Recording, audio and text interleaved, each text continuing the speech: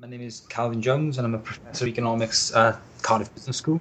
And my interests historically have been regional economic modelling, impact assessments, which have kind of expanded into more environmental modelling. So I've done a lot of carbon modelling more recently, but with that realised that the numbers don't really matter. Something more structural had to change to make any kind of real change in development paths.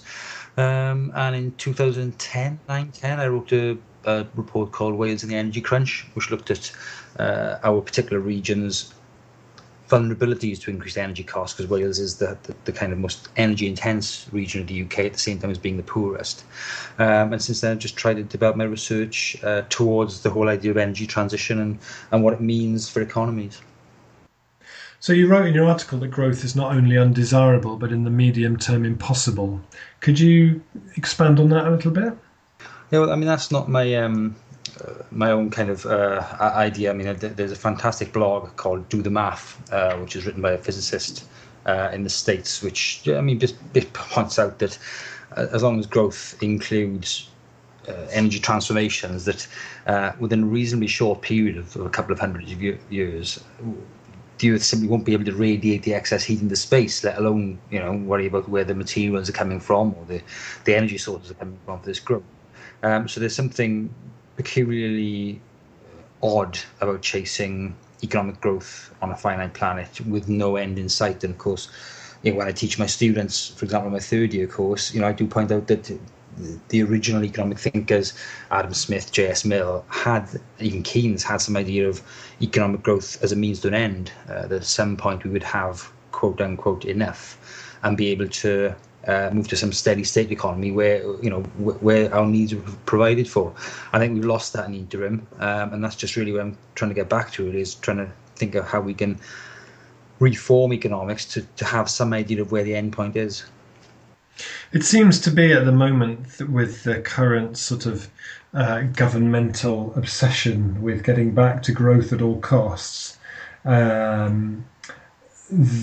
questioning growth is met with derision and looking the other way very often, in public anyway, although my experience is increasingly that when you actually talk to people, I was at an event recently where that I chaired, and it was all chief executive officers of district and county councils from across the southwest of England. At the beginning they were asked where did they think the economy was going over the next 5, 10, 20 years. Did they think we were going to be getting back to growth? 3/4 of them said not going to happen. And again my experience is when I meet people in local government, MPs even, when you get them away from what they're supposed to be saying publicly, often the message is it's just not going to happen. I don't believe it.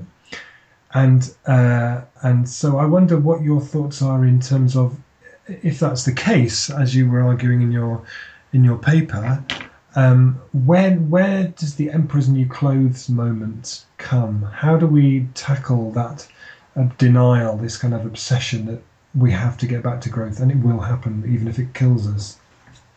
Well, I mean, I think this is really, really complicated, and it's difficult to argue this through in a blog of the nature of the one I wrote. But I mean, the issue is that when we think about economics, economics is purely a climate change.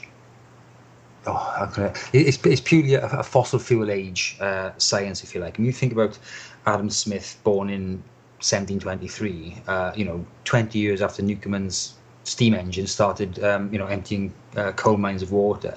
So all the economic thought that we've had, formerly in the West, at least, not through the Arabs, has been on the basis of a growing economy with investable opportunities based on very, very cheap fossil fuels. So I think we start from a place where the theoretical basis of how we understand the economy is predicated towards, it's got a growth bias in it.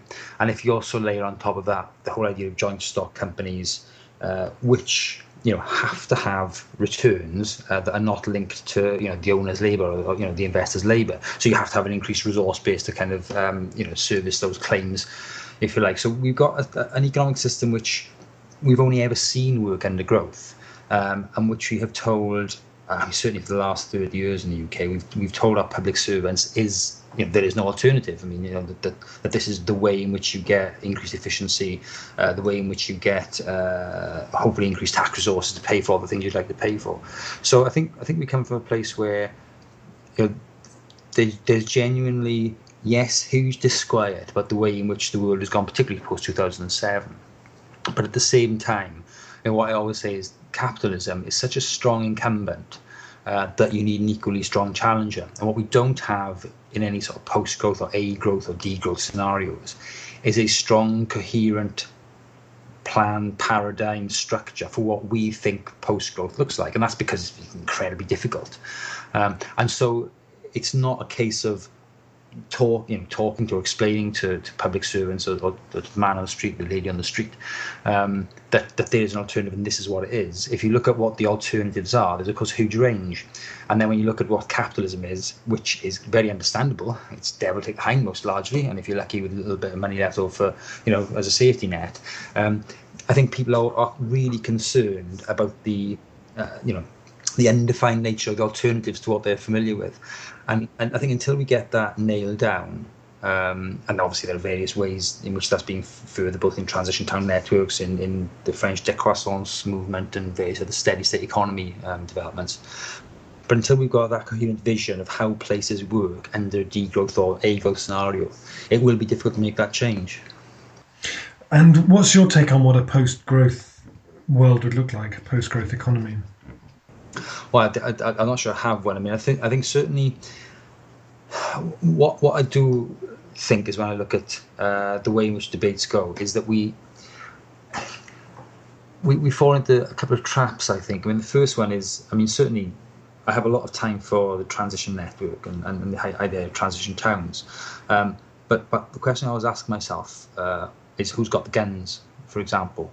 So when you think about purely localized economies, whether they're city-state or town economies, as guys like yourselves are trying to forward, what I wonder then is where does the vision come from for the overarching security apparatus, for the overarching transport infrastructure that you may need to get between these towns? Who is thinking about what sort of, whether it's a nation state or a smaller organisation spatially, that actually enables that into place trade or the things that we will need to make these places good places to live. I mean, I always say to people in conferences, at the moment, very, very well-meaning people come up to me and say, yes, the only way forward is transition towns.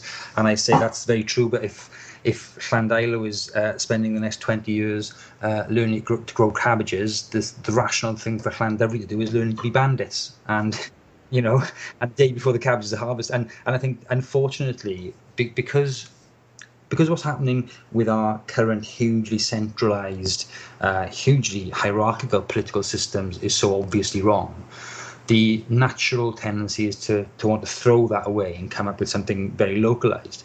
But of course, it's been a long, long time since we've had anything properly localised in terms of human organisation in Europe, at least. And I can't see how. As I always say, in the transition town kind of framework, who pays the brain surgeons? Or do we simply not have brain surgery? And if we want brain surgeons, how do we tax individual towns? Because you're obviously going to have a brain surgeon per town to provide those specialised services. And how do we then allocate them to those individual towns? So I think that the kind of local economy agenda fills that gap in terms of what happens in localities. And then I think that the requirement for people, maybe people like me and others, is to think about what sort of framework, a decentralized framework, a framework allows autonomy and flexibility for those places. And, what John Michael Create calls dissensus, not consensus. So lots of different places doing very different things, not all following the same path. What sort of framework can allow that? And yes, will need to be sustained. There'll be some measure of bureaucracy, some measure of organisation from the centre, which enables the roads between towns to get patched, for example. But I think that system is not yet. I've not seen that kind of fully fleshed out, really. And until that happens, I think it's going to be very difficult to actually show the emperor has no clothes. And do you think that the push for for a post-growth model, or for that thinking and making it happen in practice, do you think that's inevitably going to be led from the bottom up because the top down just can't go there, and by the time it does go there it's going to be really pretty dire? Or do you think there is some flicker of hope? Particularly I'm thinking in the Welsh context. I seem to get a sense in your piece that there seems to be something in Wales that's maybe more open to this than certainly here in the UK. Is there any chance, do you think, of a kind of a top-down led process of exploring what life beyond growth is? And do you think that the push for a post-growth model, or for that thinking and making it happen in practice, do you think that's inevitably going to be led from the bottom up because the top down just can't go there, and by the time it does go there it's going to be really pretty dire? Or do you think there is some flicker of hope? Particularly I'm thinking in the Welsh context. I seem to get a sense in your piece that there seems to be something in Wales that's maybe more open to this than certainly here in the UK. Is there any chance, do you think, of a kind of a top-down led process of exploring what life beyond growth is? I think possibly yes. I mean, I would not overstate my optimism. I think that Wales is in a similarly poor position in terms of the quality of economic debate we have, and more widely civic debate.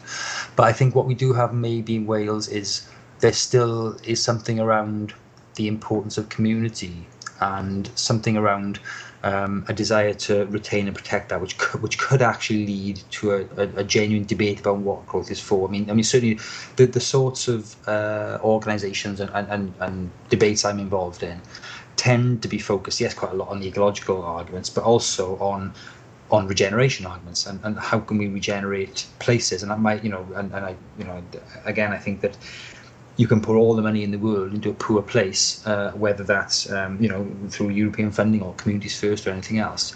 But if you have a massive supermarket at the end of the road and various other, multinationals very expert at getting money out of people and places, it's a worthless task. So there's something about, if you look at New Economics Foundation's work around plugging the holes in leaky buckets in terms of local spending and so on. I think a debate that starts there, which is about how we can foster prosperity, if you like, in places, does maybe lead you then to thinking about different forms of organisation. So, for example, not-for-profit organisations, whether they're social enterprises, kinds, cooperatives and so on, mutuals. That leads you to debate down that path. And I think from that direction we might get somewhere. I think if we start from a theoretical perspective of growth is broken, at a central or even regional government level, at the Welsh government level, I don't think we get very far, because there is genuine terror, I think, within the cabinet when you think beyond where we currently are. You wrote one of my favourite sentences, which I've put all over the place in that article. You said, "The cognitive dissonance we feel as GDP figures rise and we feel ever more tired, stressed and scared is real and must be challenged." Can you expand on that a little bit? I mean that just comes back to, if you like, the link between work and welfare, and a sense of well-being has been, more and more dissolved over time. I mean, I think back to when I was growing up, and obviously in the South Wales Valley, the dominant form of employment was mining, and obviously many miners, and many of my friends were miners, and it was a horrible, dirty, difficult, incredibly dangerous job, but one which had a huge amount of social kudos, and one where work really meant something, and one where you were valued within a community. Now I think what we have is a vast majority of people, luckily I'm not one of them, who go to work purely because they know they must, and they can see no way out of that. And further than that, they know that they must look forward to a life of nothing but work until they reach some notional retirement period, which seems to be getting further and further away. And I think that, the fact that you spend half or more of your waking life doing something that is pointless, and that, and this comes back to my point in the piece about genuinely welfare adding work. If you are doing jobs which seem to be benefiting no one apart from the owner of the business you're working for, then benefits of what you're doing, then I think we have to think about what it is that we what we call work, and think about what it is that we want to do with our time, and think about how we can bring those two things together, and at the same time, I mean, I can bore for whales on measurement issues, but then because we have a default measurement, which is GDP, which measures only the monetized value of activity, it's very difficult then to have conversations about the value of work within a system where we simply can't value it in any holistic sense. What would you say to somebody who says, well, what does he mean we're nearing the end of the age of growth? All my stocks and shares seem to be doing okay. The value of my house is staying relatively steady. How does the concept that we're nearing the end of growth tally with people's everyday experience? Well, I think the first thing is that it's simply not true that we have stock markets which are doing relatively well. I mean, if I think back to taking my money out of the stock market in 2002, the little money I had, when it was at 6,000, and we're at 6,003 now. So 12 years worth of returns, which are not particularly impressive, and I suspect going forward are going to get worse. Again, in my piece, for the average kind of working Joe, if you like, in American data, the high point was the early 70s in terms of disposable income and what you could do with it. So the perception we're getting richer actually is not necessarily borne out by the facts. Yes, we're certainly living longer, we have more material things, but in terms of levels of welfare and so on, we're not actually getting that much better off. Now, of course, there's an extent to which we are continually enabling our level of material prosperity based on, I would look at kind of exploitation of other parts of the world.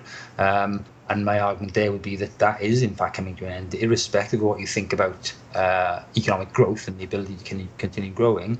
As soon as your average Chinese family gets to a stage where they can afford to buy their own car, refrigerator, computer, exports from China will stop. And I suspect domestic consumption will take off, for better or worse, ecologically speaking, and we will find the goods that we want to import then extremely expensive. And at that point, irrespective of whether growth globally is continuing or not, I suspect that the West is going to find itself a lot worse off in material terms. So yeah, I mean, this is not going to happen tomorrow maybe, but I certainly think, when I think about my children who are 6 and 1, I wouldn't expect them to be growing up and becoming adults in a world anything like the one that I did. I don't know if you saw the economic blueprint that we did in Totnes recently. I mean, what we were trying to do with that was, I suppose, to set out that what people are looking for an economy to do is to create jobs, to create economic resilience, to create well-being.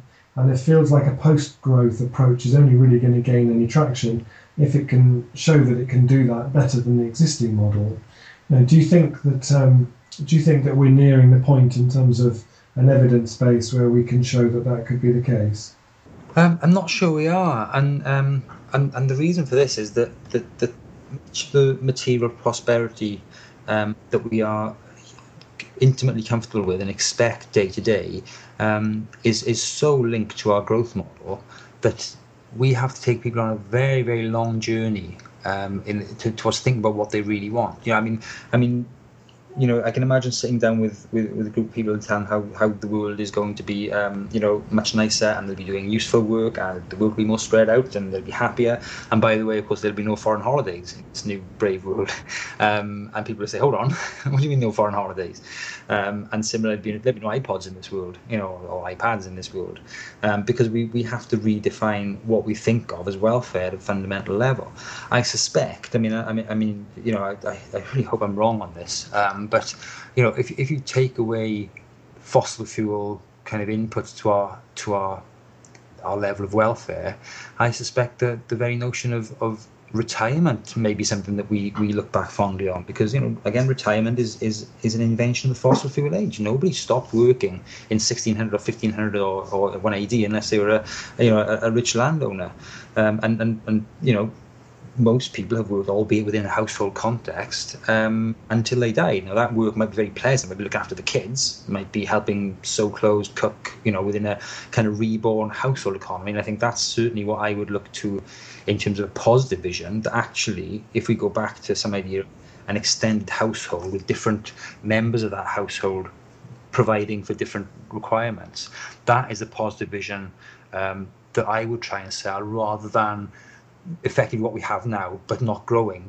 I think the notion of a steady state economy providing the same sorts of benefits that we have now is a very difficult one, because once you take away the ever increasing material base, you take away the incentives for companies as they're currently constituted to invest and innovate and so on, and it's very hard to see what you put in its place to enable this kind of level of material prosperity, which doesn't then end up re-raping the world again, if you like.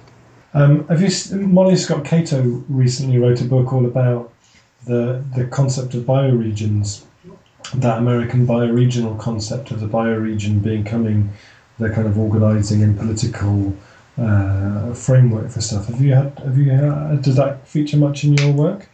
I mean, I have. It's not personally. I've come across it quite a lot, because we have our planning school is quite into the opposing notions of bioregions and ecoregions, and I'm not an expert in this, but I understand that a bioregion actually is more to do with how can I say this, large-scale bioagricultural kind of stuff, and an ecoregion might be what Molly would understand by American bioregion. So I'm not sure it's a very clear concept, certainly not for me anyway. I think that the idea of functional regions or functional spaces certainly appeals. I mean, that's something which I think there is value in thinking about what scale human organisation should happen at. What is the appropriate scale? I think the problem is that we don't want to get in, I wouldn't want to get in a situation where I had any idea that there should be a best a kind of best practice or best scale, because what I do worry about is that there's any way in which we should think there's an ideal that we should aspire to, that in the old days, or in a perfect world, regions would be this size, and this is the sorts of things we should provide from within that region. I'm a fairly kind of scientific guy, and I just look at humans as a species which is way over exploited its ecological niche, and whatever happens now will be a kind of messy crawling towards something which sort of works. So I think that the attempt to put structure on this and call it anything, call it bioregions, or to try to carry on with a nation state as is, or go to a kind of a transition town localized system, I think probably in practice what we'll end up is a load of kind of messy, odd stuff happening across the world, and some places will look rather transition towny and will be very localized, and there'll be maybe a very low level of higher organizations. Some maybe very regional. Maybe there's some regions do make sense in a functional way and can provide for their citizens mostly from within that geographical space. And then I think other places will be may end up with some sort of eco-fascist approach, where you just have a very centralized approach to the doling out of what resources are left, and we continue with a strong hierarchy, albeit with some sort of, I'd say the original piece was about my worry that what we get is capitalism V2 run by renewables, covering the world to somehow try and substitute for the fossil fuels we've had for the last 200 years. I think that might well happen in some places, but I don't think that there will be a kind of one size fits all solution to this. Although everything should be examined as far as we can, because the more mud we throw at a wall, hopefully the more will stick. I suppose my last question would be, as somebody who is an economics academic and somebody who is within the kind of that world, how what's the experience of being someone in that world who explicitly questions assumptions around growth? Is it kind of accepted, or are you somewhat sort of out on a fringe, or how is that? Most of my colleagues think I'm absolutely barking mad. And it's funny how I gave a talk about 2 months ago to my economics section in the school,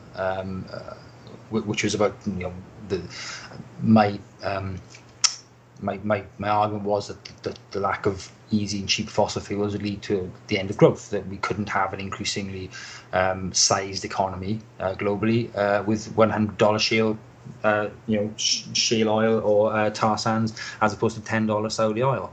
And it's amazing how the criticisms of that from the rest of the rest of the profs and the various other members of staff were simply purely something else will come along. I made some arguments, and they said, but when oil gets to a certain price, something better will come along, because the economics profession is used to substitutability in things. If something is really if we, as in the past, we basically slaughtered all the whales so we could render their fat in Pembrokeshire and take that to London to light the streets of London. And when we run out of whales and whale fat became more expensive, we moved on to town gas and then eventually petroleum type products to light our towns and gas. And and the economics profession simply thinks that under the price mechanism, things will move towards a kind of ever more efficient and ever lower cost equilibrium. And I think funny enough, there was one guy I was talking to who was a PhD student after this talk who was doing a lot of work on network economics, and he what I said had chimed with him because he and I were talking then about the late Bronze Age collapse when we moved from the Bronze Age to the Iron Age, and iron is actually a far worse material than is bronze.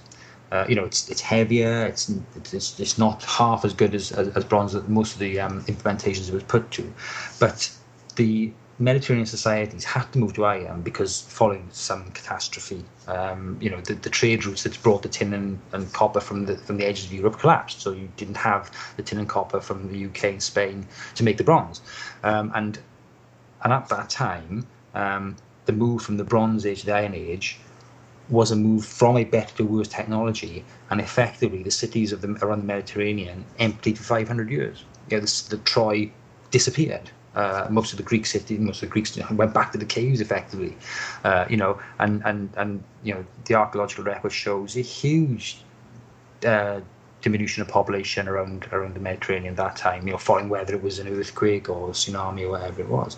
And so I think we are faced with that level of structural change. And economics simply cannot deal with it. So economics is a child of the oil age, child of at least the hydrocarbon age, and it's very difficult to get the profession to accept that the price does not do what you want to do in this situation. That you cannot ever, there is no substitutability, I would argue, between oil and renewables for many applications.